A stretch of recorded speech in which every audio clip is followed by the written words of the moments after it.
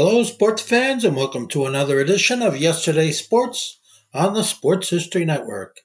And make sure to check out sportshistorynetwork.com/giveaways. I have two signed books I'm giving away. One is titled No Nonsense Old School Weight Training, and the other is Reliving 1970s Old School Football. This podcast is part of the Sports History Network, your headquarters for the yesteryear of your favorite sport. You can learn more at sportshistorynetwork.com.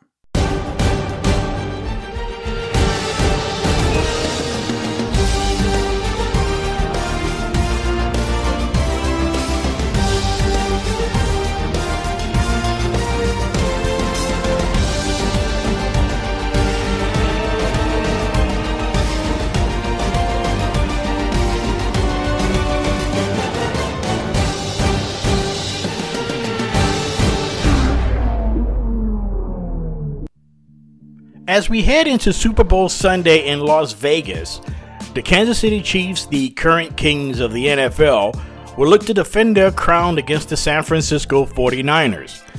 The Chiefs are looking to win their second consecutive Super Bowl, which will be their third in 4 seasons. Another team that had claimed back-to-back titles in their history is their longtime divisional rival, the Denver Broncos, who in the late 1990s won back-to-back titles with Hall of Fame quarterback John Elway at the controls. Yet when you talk about the history of the Denver Broncos franchise, there's a lot more to it than just John Elway.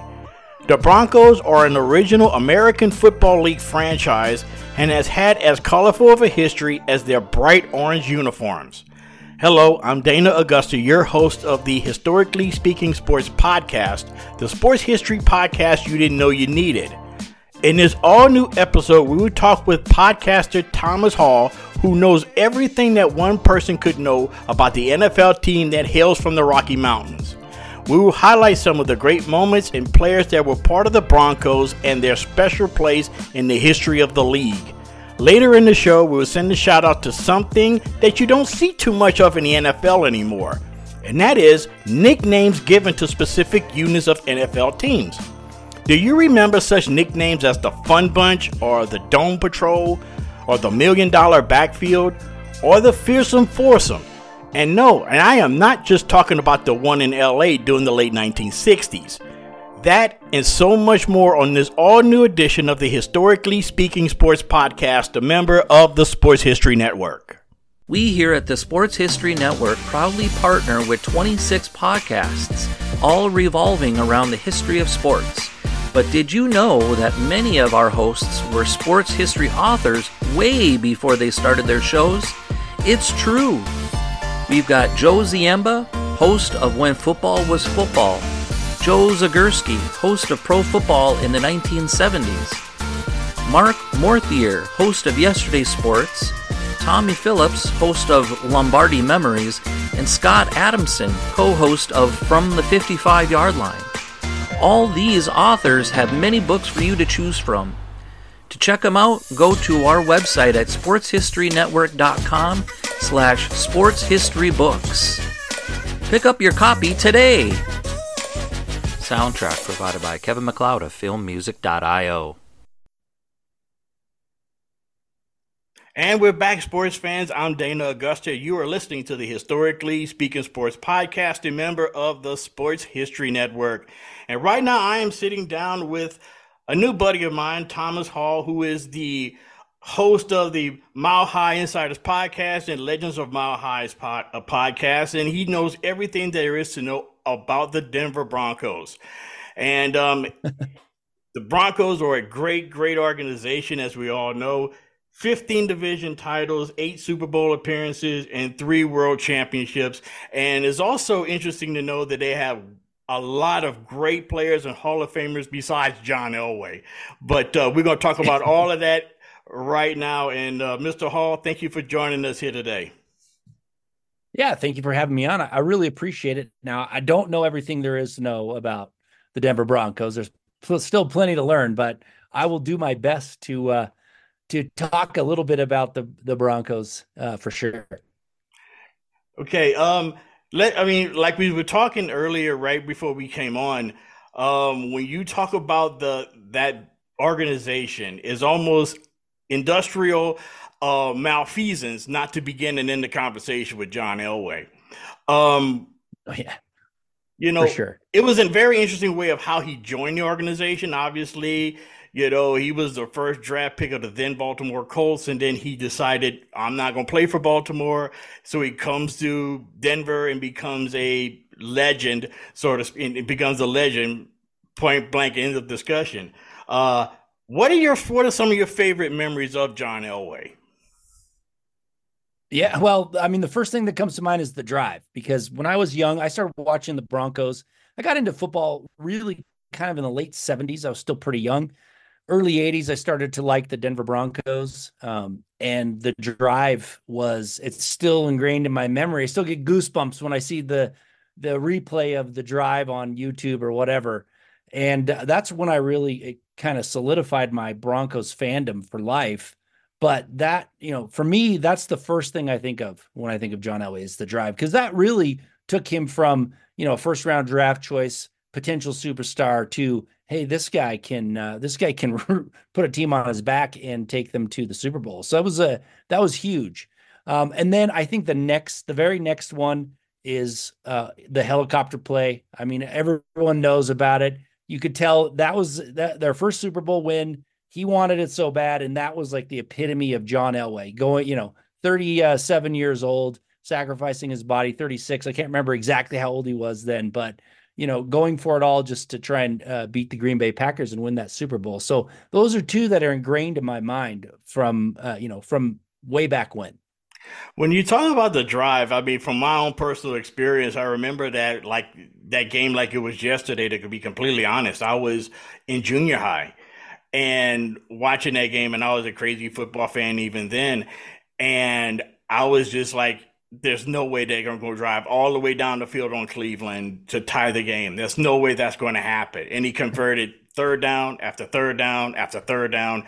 I remember there was one Down. third and 18 play where the ball actually hit the receiver running in motion, hit him in the hip. He gathered himself and threw a first down pass. I mean, it was crazy. And then the pass to Mark Jackson after that. And I've always thought about this. And when you talk about the Elway years and you talk about all the great players that played alongside John Elway, one thing that's never really discussed, I think, and I think is a shame, and maybe you could answer this question for me because I may be in a minority that feels this way. Do you think the receiving core for the Broncos during that time, we're talking Ricky Nattiel, Mark Jackson, Vance Johnson, do you consider them one of the most underrated receiving cores ever? No, I don't actually. They weren't that great of a receiving core. They were pretty good. I mean, I love Mark Jackson. Don't get me wrong. I love Vance Johnson as a kid, but they weren't spectacular players. They were pretty solid, and I think the offense that Dan Reeves had them in and John Elway helped them a lot. But I don't think they're really that underrated. The guy that I think is underrated who played with him early on was Steve Watson. Incredible Yeah, receiver. absolutely. Yeah, I One forgot of about the Steve yeah, Watson, right? yeah, yeah. And when you think about Elway playing back then from like 83 to 1990, I think he had two receivers that were in the top 10 for yards. Hmm. So he didn't have an incredible cast around him, especially when it came to the receivers. But he could throw the ball so well that as long as they caught it, they with the heat on it, they were going to be set up for pretty good, pretty decent numbers. But I think if you put them on a different team, they may not have had as much success. And Ricky Nattiel, really, he had that good rookie season, and then he was kind of gone. So yeah, I did a little research on Elway from that time period. Like I said, two receivers that had were in the top 10 for receiving yards, two running backs in the top 10 for receiving yards during that time. So his cast was, and really no all pros, no Hall of Famers to play with till Shannon Sharp came on board on that offense anyway.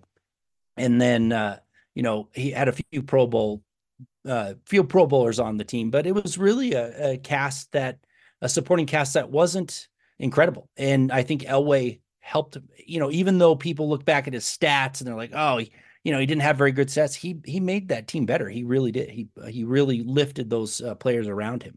Well, as someone who everybody that listens to this podcast know that I am a diehard Chargers fan, and I'm the biggest Dan Fouts fan there was, because that was like my first true sports hero that I actually remember watching play.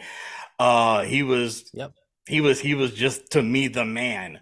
And but if somebody asked me if there was a drive to be gotten, a touchdown that needed to be scored, and you could pick any quarterback, and my life hung on the balance, I'm picking John Elway. Because for some reason, he always came through in the clutch with key drives and last second drives. Almost seemed like every single time. Of course, being a Chargers fan, I saw that firsthand. If you don't believe me, ask somebody that's a Chiefs fan. But because he tormented the Chiefs for years and years and years, or the Browns, or anybody else for that matter. And that was one of the true aspects and one of the true great things about John Elway. Yeah, he didn't have a lot of talent around him offensively, but he did make them better. And that's what you really want out of a quarterback, is to make the players that you have around you better. And he did that better than, I think, anybody else. Yeah, when you look back at all the quarterbacks, I think his supporting cast is similar to what like Randall Cunningham had. But like, you talk about Dan Fouts, you talk about Dan Marino, you talk about Joe Montana, all these other quarterbacks that were playing about the same time, they had Hall of Famers on their offense. They had all pros on their offense. And, that you can look at that and say, man, well, it was good drafting. Obviously, I can't take anything. They were able to go out and, identify talent and bring them in. But when you're working with a supporting cast that is not, of that caliber, you got to look at the quarterback and say, man, it had a lot to do with John Elway. Okay, now we're going to go back a little bit further. Okay, not that much further, but I'm going to go a little bit further back. And The Orange Crush defense. When you also think of the Broncos, you think of the Orange Crush, which was primarily a defensive unit. The offense was also pretty good, but the defense was more notable. You had guys like Randy Gradishar, who's up for the Hall of Fame this year. Finally, I think it's been past due that he gets consideration for the Hall of Fame. You had Lyle Alzado, you had Reuben Carter, you had Louis Wright, you had a whole bunch of great. Tom Jackson was a rookie. You had that great defensive unit that propelled them from NFL obscurity in the mid '70s to a Super Bowl. What were some of your recollections about that team back then? Yeah, well, no firsthand recollections, because I was too young to remember that squad, but I do remember the wealth of talent that they had on the defensive side of the ball. And I think they would be more recognized today had they won that Super Bowl against the Cowboys in '77. But that was one of the greatest defenses of all time. It really was. And the problem was you couldn't really overcome 8 turnovers in a Super Bowl to win, which was a bummer. The offense really let them down. But I mean, Billy Thompson is one of the most underrated safeties that have been the Bill Broncos. Thompson, or about him. History. Yeah, great player. Louis Wright. I mean, it was loaded with talent. All the guys that you said, plus a great coordinator too. Joe Collier is one of the more inventive and one of the best defensive coordinators that have really changed the face of the NFL with that 3-4 defense. So it was a stacked defense. Offense was actually pretty good too. Like you said, I mean, they brought in Craig Morton, who really kind of got them over the hump into the first time into the playoffs was that season. And, he had some experience with the playoffs with the Cowboys. So that helped a lot. But you got Riley Odoms, you got Rick Upchurch, Haven Moses. I mean, you had some really good players on that offense, and it just wasn't meant to be. That Super Bowl just didn't go their way. No, you said that you are a Denver Broncos podcaster. You know a lot of things about the Broncos. One of the things I also want to point out, and this going before then, it's the 60s. I don't know how much you know about the Broncos of the 60s, but I'm going to say this.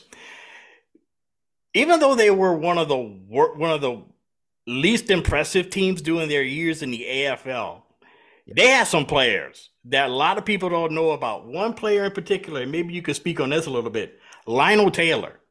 Yep. He's And Lionel Taylor, believe it or not, the first receiver ever to have 100 catches in a season. That's right. Which didn't happen again until the 90s and Herman Moore.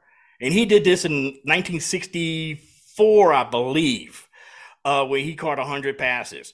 And you had a lot of great players who come there. Who were some of the great players that came out, was with the Broncos during the 60s, during their early years?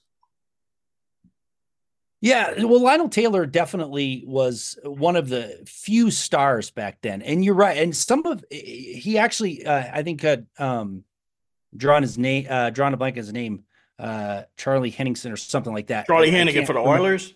Yeah, he actually had 101 catches right after, so he did break Lionel Taylor's 100-yard catch mark. But you're right, those stood for a very long time, and in fact, Lionel Taylor, I believe, if I remember correctly, had 5 top 15 seasons for catches all the way up almost to the 90s. Like it was incredible how many times he caught so many balls. He wasn't really dynamic and fast, but you threw that ball to him, he would catch it. And that was, it didn't matter if it was close enough, he would grab a hold of it. So back then there was really only a few really good players when they started out. And that's why they weren't very successful. Lionel Taylor was one of them. Goose Gonsolin, safety, led the AFL in career interceptions, and then he left and went to the 49ers for a year, and that wasn't broken for a few years after by Dave Grayson and others who had been there in the AFL for quite a while. So those were the two really big stars. Frank Tripucka, 2 years as the quarterback, first quarterback to throw for 3,000 yards. So, he was in the mix for that, but he was kind of at the end of his career. And then I would say Eldon Dannenhauer was maybe the only other real star you could point to back then. He was offensive tackle. Funny thing is he actually was a tag along with his brother to camp.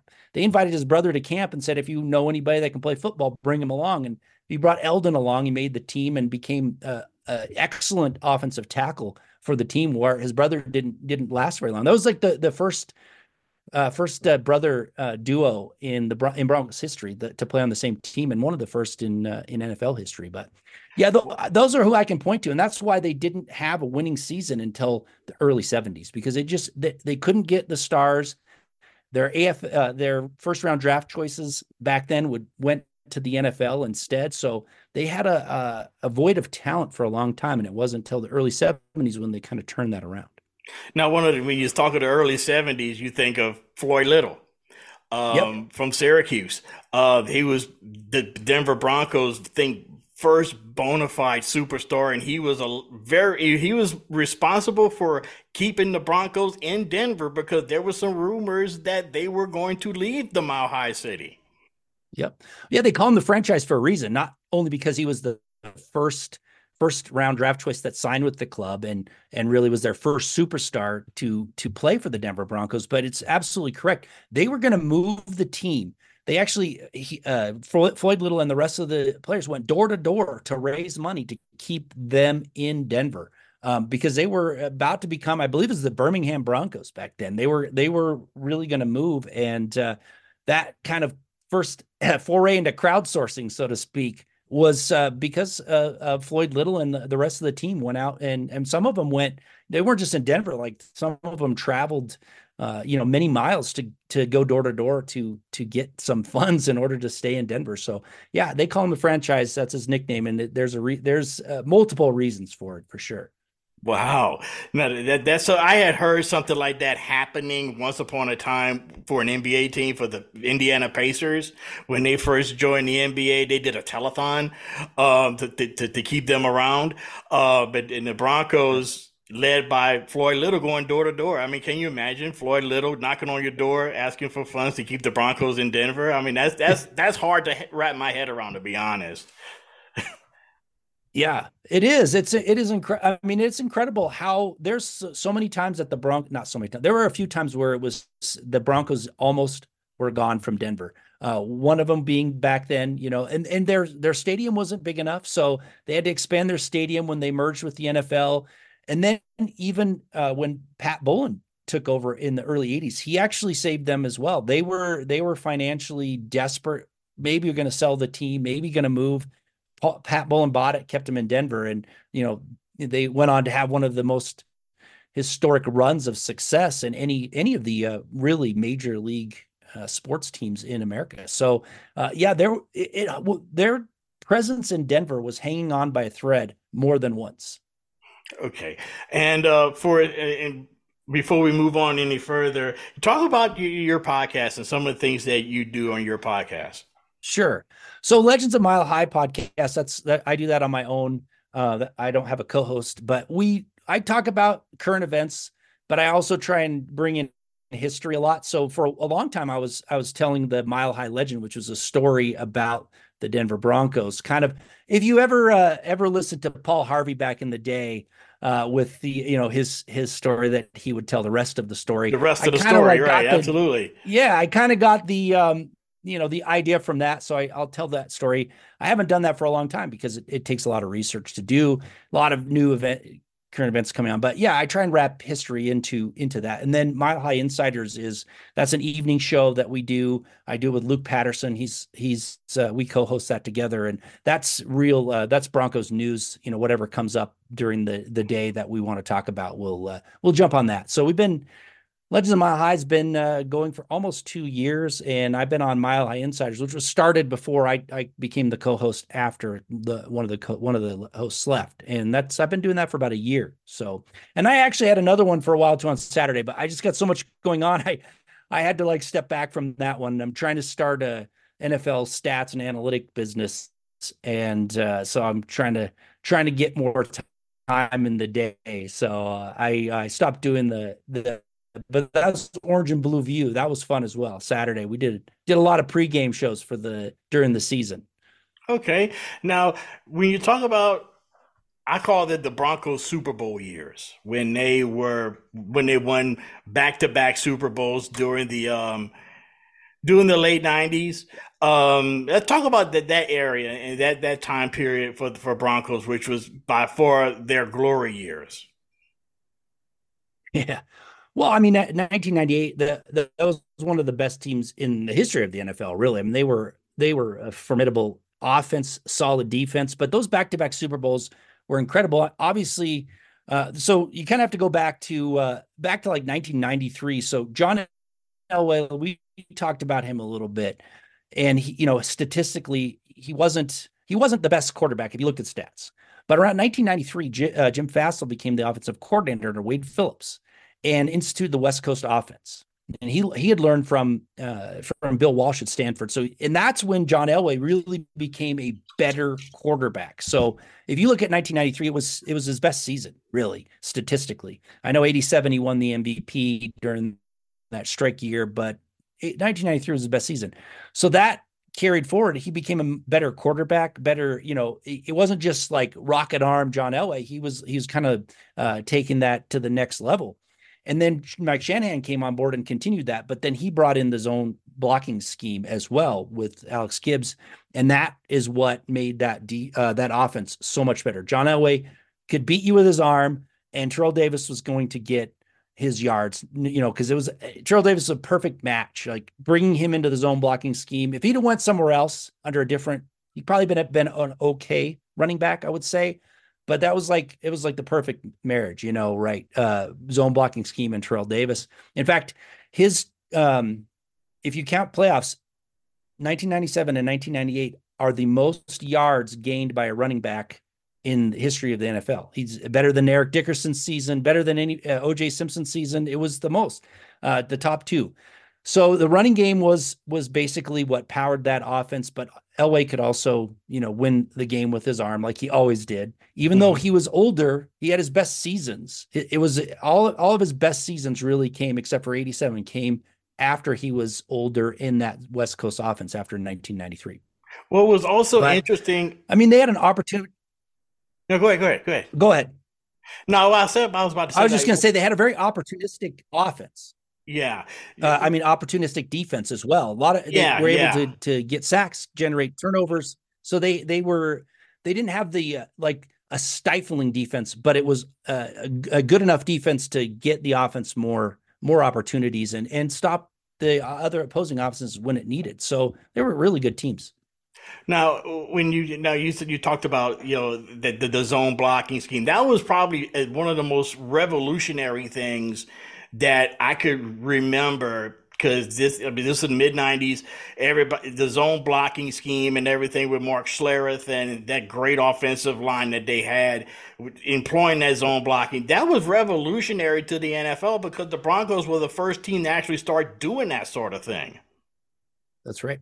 Yeah, I mean, Alex Gibbs learned the zone blocking scheme, and he's like, I guess you'd call him the godfather of it, right? Because he really took the wide zone, right? He really implemented that with the Broncos, and yeah, it was his doing.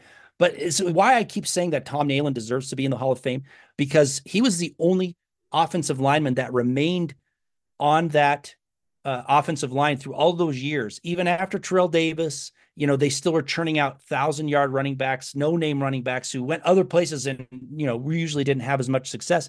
And even after Alex Gibbs left the Broncos, Nalen was still there as the mainstay across that offensive line. But in 1997, I mean, that was one of the greatest offensive lines in history, if you think about it. I mean, it's got to be ranked in the top 10, because you had Gary Zimmerman, you had Tony Jones, who was a very underrated offensive lineman. Yeah, right. Tom Nalen, Mark Schlereth, and Brian Habib. And Habib left, and Zimmerman left in '98, and they didn't miss a beat. I mean, it was such a great scheme. And even now they've emphasized rules and stuff to kind of limit the cutting and a lot of the things that they did back then. But it's still, I mean, there's still so many teams that use it today, several decades later, that it was, you're right, it was a revolutionary concept that changed the face of the NFL. All right, and I'm gonna get you out of here with this. And this is something that I do from time to time with people that come on and that know a lot about a certain team. And one thing I'm gonna do is I'm gonna do something called name association. And what I'm gonna do is I'm gonna give you two names, okay, from Broncos past or present. If you had to choose, which one would you take? Okay, over the other. Okay. Here's the first one. Would you take Floyd Little or Terrell Davis? Terrell Davis. I mean, I love Floyd Little. Don't get me wrong. Great running back in the Hall of Fame.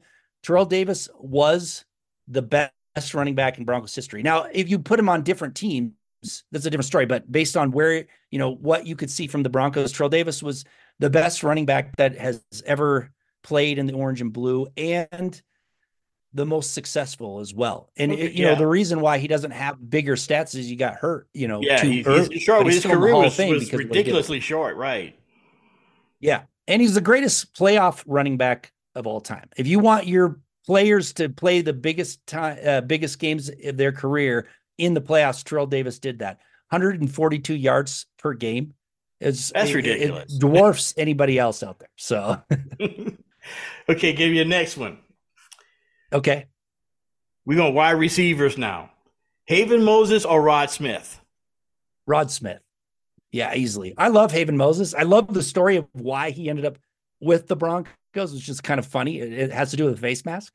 Yeah. But Rod Smith, incredible receiver. In fact, if you look at 2000, 2001, that era, like the 3 years in that era, he was arguably one of the best wide receivers in the game. If you look at his stats, you look at what he was able to do in a run first offense, and you're talking about Torrey Holt being there at the time, Randy Moss during that time, and his stats are pretty good with comparable to that same 2 and 3 year period. So yeah. And he had a heart that you would want in every player. He never gave up on a play. He always went 100%, always tried to win, always tried to get the last yard. And you can't ask for a better heart in a player than Rod Smith.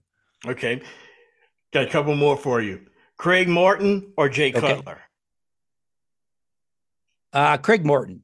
Yeah, I would take Craig Morton. Craig Morton actually in 1981 had one of the best seasons passing in Denver Broncos history and one of the better seasons in NFL history, really. And he taught the team how to win, right? He got him over the hump, right? He came in, exactly. They'd never been to the playoffs. He came in and showed them how to get to the playoffs and become a winning team. Jay Cutler, strong arm. I just don't think he cared that much, but I think he could have been a really good quarterback had he stayed with Shanahan, but Shanahan was let go, and then the whole Josh McDaniels debacle and all that. But yeah, I'm going Craig Morton. Okay. One more. Louis Wright or Steve Atwater? Steve Atwater or Louis Wright? Yeah. Wow. That's a tough one. Because their games were so different. I grew up watching Steve Atwater, one of my favorite players of all time. I'll pick Steve Atwater, but with the caveat that Louis Wright is an extremely underrated cornerback, original shutdown cornerback. Quarterbacks didn't throw towards him very, very often. All around player. But Steve Atwater, when I was growing, formidable years, man. Steve Atwater, the massive hits that he would lay on people, Hall of Famer, got those 2 championships. And in fact, I would say if Terrell Davis didn't get the MVP, you could have given it to Steve Atwater because he played so well in that game and was unbelievably important. Some important plays that he made in that game that he could have won. He could have won the MVP without a doubt. Okay, I'll give you a bonus one. This one I just thought about. Okay, the current Broncos uniform, current Broncos helmet, or the old school light blue D with the horse. I love the old school helmet. Although they've had their success, their Super Bowl championship success in these new helmets, the old helmet it's so nostalgic. I love the look of it. So I'm hoping that they make some sort of good combination of, what they had as their success when championships with what they had in the past when they come out with their new helmets. But I'll take the old school D logo. It was just so cool. It's one of the best helmets of all time. Well, Thomas, it was very, very good to meet you and very, very informative. And you know a lot about your Broncos history, and that's the reason why you came on. I really appreciate you coming on. And once again, I tell it to everybody, whenever you want to come back on, just drop me a line and I'll put you on. You're welcome. I will. I had a lot of fun. Yeah. Thank you so much. Thanks for having me. I really appreciate it. And I hope your listeners learned something from it. So I'm more than sure they will. I learned a lot from it. So they go right. So I'm really so much appreciative of you coming on tonight.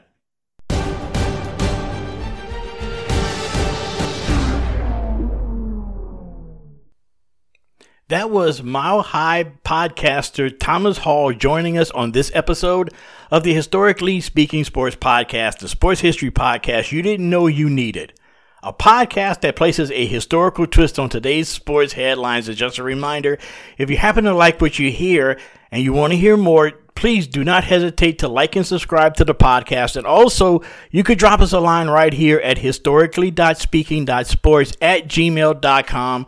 Also, you could follow us on Twitter or X, whichever you prefer. I prefer Twitter, personally. On Twitter or X at historicallysp2. Now that Super Bowl 58 is just a couple of days away, I think it is appropriate at this time to quickly talk about the 2 teams that will be part of the big game this upcoming Sunday. The Kansas City Chiefs looking to win the franchise's 4th Super Bowl all-time in their 3rd and 4th seasons. If the Chiefs win, they will be the first team since the 2004-2005 New England Patriots to win back-to-back Super Bowl titles and would vault the Chiefs into the realm of being called a dynasty. Meanwhile, standing in their way are the San Francisco 49ers, a former dynasty in their own right. They're looking to win the franchise's 5th Super Bowl title in their 8th appearance in Super Sunday. In this matchup of marquee NFL organizations, the Chiefs will be looking to join the Packers, Dolphins, Steelers, Cowboys, Broncos, and Patriots as the only teams to win back-to-back Super Bowl titles. while the 49ers will look to match the Pittsburgh Steelers and the Cowboys with 5 Super Bowls, trailing only the New England Patriots for most Lombardi trophies. Now at this part of the segment, I will do something that I normally do not go into that often, and that is a full-blown rant. Now, this week we're heading into the game, and I listen to national sports media as I travel to and from work every day, and at times I have to remind myself that the 49ers are also in this game too. The media, or this certain media company, who mostly shall remain nameless, have become almost Chiefs-centric, considering, debating, and contemplating if the Chiefs will be the next New England Patriots. And furthermore, is quarterback Patrick Mahomes on the way to becoming the greatest of all time? Well, the Chiefs as a team have matched the Patriots in some respects, and that is, they're slowly becoming the NFL's villains. Now, let's not get it twisted, okay? The New England Patriots were sort of villainous because of the evil genius vibe that Bill Belichick excluded, while the All-American image of Tom Brady, to me, seemed almost manufactured and colorless. The Chiefs, on the other hand, has Coach Andy Reid, who is sort of like the everyman's next door neighbor. You know, someone you don't mind borrowing your weed whacker. Then there's Pat Mahomes, who is on seemingly every third commercial.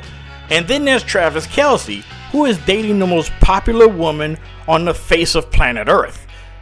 To be frank and honest, they're almost likable. But I believe what makes them unlikable, we're just simply tired of seeing them. 3 times in 4 seasons, and we have them in the Super Bowl. I mean, once upon a time, sports fans sort of liked dynasties. You know, the Yankees, the Celtics, the Canadians, and the NHL. They were all royalties of sports. Yet that was generations ago. Now we as a culture like change. And I believe that is the reason why fans are simply tired of them. It's not their fault they're so good. And to the national media, could you please stop with comparing Pat Mahomes to Tom Brady? Just stop. In this present day of sports reporting, it has become less of analyzing what you see and more about what you could actually accurately predict to be the next greatest of all time. If you are a sports radio host and you need to fill some time, just ask who's the best player ever, Michael Jordan or LeBron James. If you do that, the phone lines would light up. Trust me, I've seen it firsthand. As a sports culture, can we just take a breath and just enjoy what we're seeing? Tom Brady has won 7, count them, 7 Super Bowls. If Mahomes wins, he'll equal Troy Aikman with 3 Super Bowls. That's not bad. And Hall of Fame worthy for sure. What will the future hold for Mahomes and the Chiefs? Only time will tell. And dude, just let it happen and stop with the comparisons already on who will be the best of all time. And besides, you can rest assured, the best quarterback of all time is going to be Justin Herbert.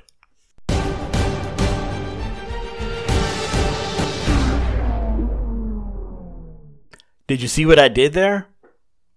Coming up after the break, we'll send a shout out to something that, as football fans, we don't see too much of in the NFL anymore, and that is team nicknames. I was part of a generation that watched NFL games on TV that featured the likes of the Soul Patrol, the Killer Bees, the Legion of Boom, and the Greatest Show on Turf. We will remember and reminisce about NFL team nicknames coming up on this all-new episode of the Historically Speaking Sports Podcast, a member of the Sports History Network. Hey there, football fans. This is Ross, the host of the Pigskin Tales podcast. I just need a few moments of your time to talk about the host of the Pigskin Dispatch podcast, Darren Hayes. He's expanded the Pigpen to search out information on the history of all team sports. It's a quest to find out about the competitors, teams, and places chronicled throughout athletic history through the uniforms and gear the participants used and wore. And he is taking you, the listener, with him on this educational journey to preserve sports history on the Sports Jersey Dispatch, found here on the Sports History Network. His newest podcast, called Jersey Dispatch, is all based on the jerseys that all the greats used to wear. You can find Darren Hayes and the Pigskin Dispatch podcast, as well as Jersey Dispatch, on your favorite podcast provider multiple times each week. So remember that, Darren Hayes, the host of the Pigskin Dispatch and Jersey Dispatch podcasts. It's found right here on the Sports History Network.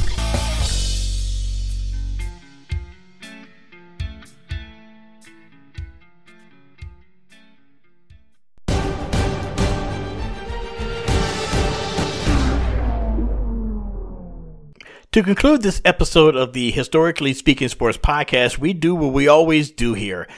And that is to send a shout out to an individual or a team or event in the world of sports history that has been perhaps overlooked or forgotten about, but is very relevant even to this day. And sports fans need to be sort of reminded of.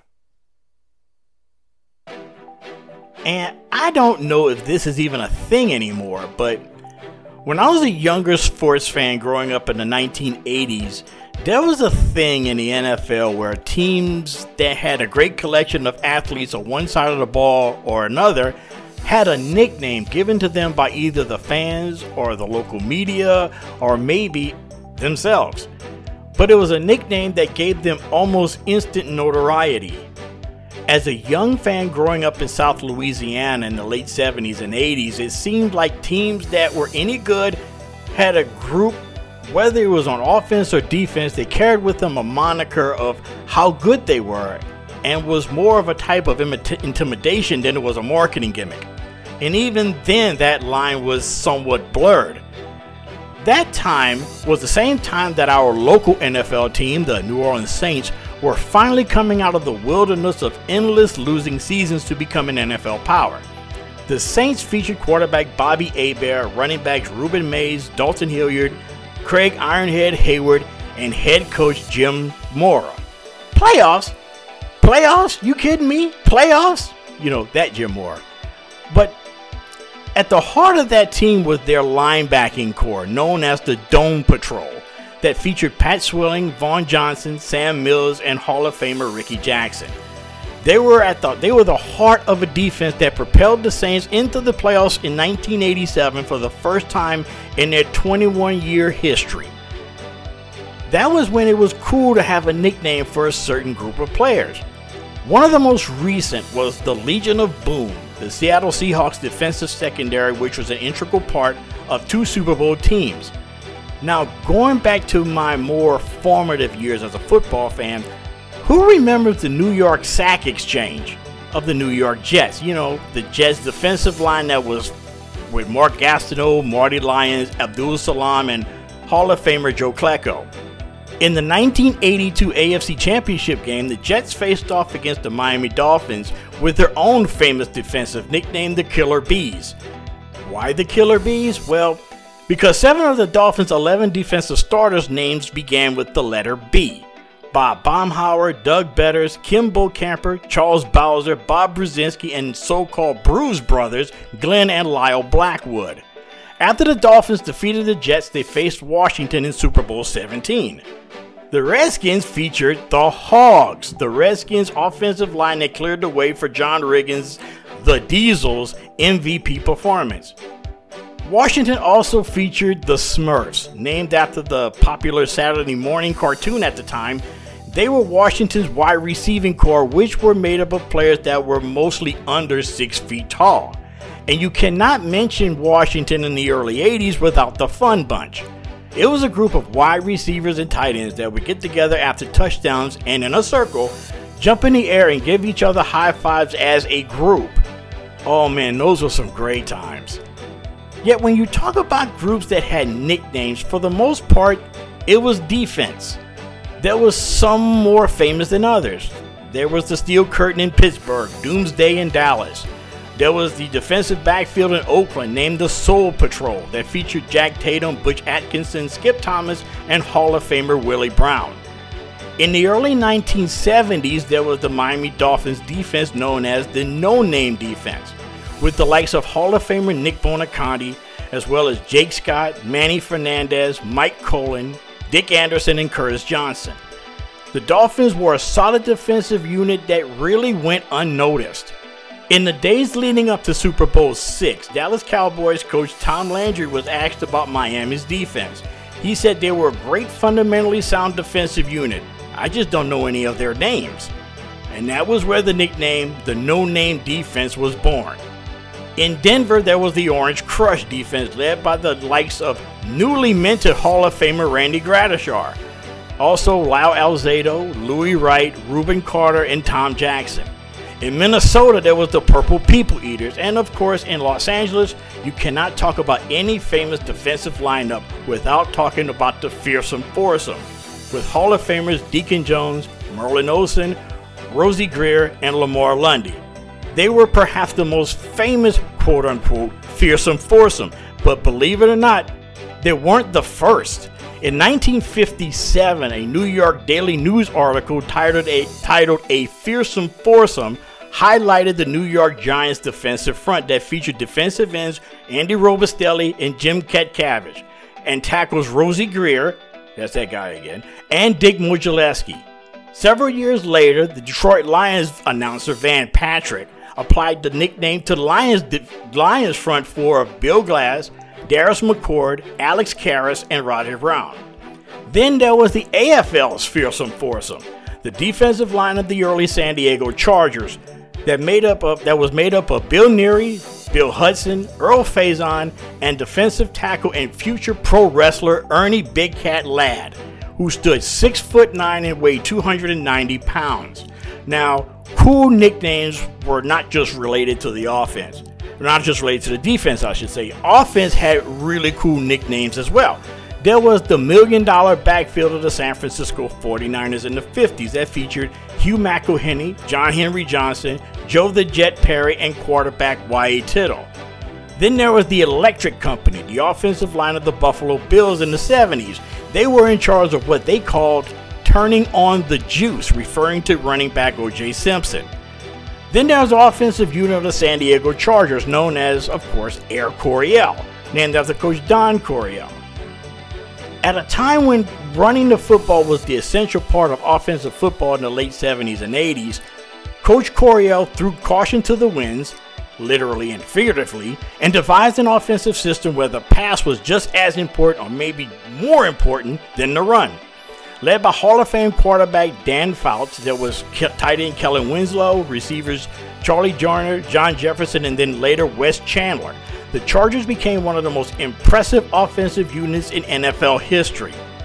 Their plays were innovative, so groundbreaking in fact. The St. Louis Rams defeated the Tennessee Titans in Super Bowl 34 with an offensive unit known as the greatest show on turf. Their offense featured quarterback Kurt Warner, along with Marshall Faulk, Isaac Bruce, Torrey Holt, Ricky Proehl, and Oz Hakeem. But their plays that led them to 2 Super Bowls in 3 years were literally the same plays that made Air Coryell a dominant force more than a decade previous. Great nicknames in the NFL is something that I think probably comes and goes from time to time, but when it is indeed here, it makes the NFL just that much more interesting.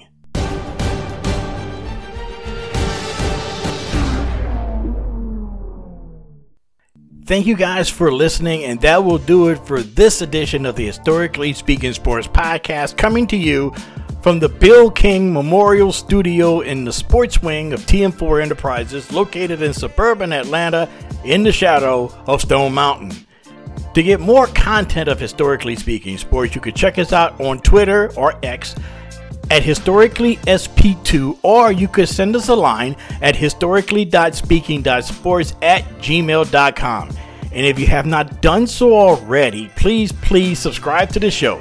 Tell your family, tell your friends, tell your neighbors. Hell, tell a passerby on the street about us if you think they like sports history. Thank you for joining me. I'm Dana Augusta, and also thanks to my good friend Thomas Hall for joining me on this episode. And until next time, stay blessed, stay cool, and be your best in everything that you do.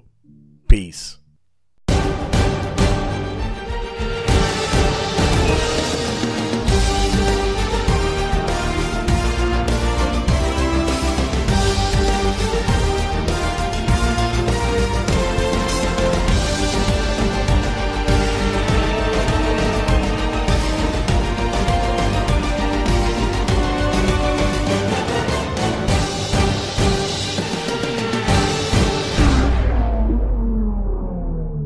Hey there, sports history fan. This is Arnie Chapman, aka the Football History Dude, and I wanted to thank you for stopping by to listen to another episode here on the Sports History Network. Our podcasters are passionate about uncovering and sharing sports stories from yesteryear. And if you didn't know it already, we have over 30 shows across the network covering all sorts of sports history topics. In fact, here's a glimpse into one of our awesome podcasts here on the network. Each week, the official Football Learning Academy podcast will take you deep into the history of pro football through interviews with players, coaches, or administrators in the NFL, as well as interviews with Pro Football Hall of Fame selectors, authors, and historians. You'll learn how the game evolved and important moments that shaped the sport into what it is today. And don't miss the Pro Football History Nugget of the Week. Listen to the official Football Learning Academy podcast on the Sports History Network. How about that? I bet you're super hyped to go listen to that new podcast, right? Well, to learn about this show and all the other podcasts on the network, head over to sportshistorynetwork.com/podcast. Again, that's sportshistorynetwork.com/podcast. Head over there today to find your next favorite sports history podcast.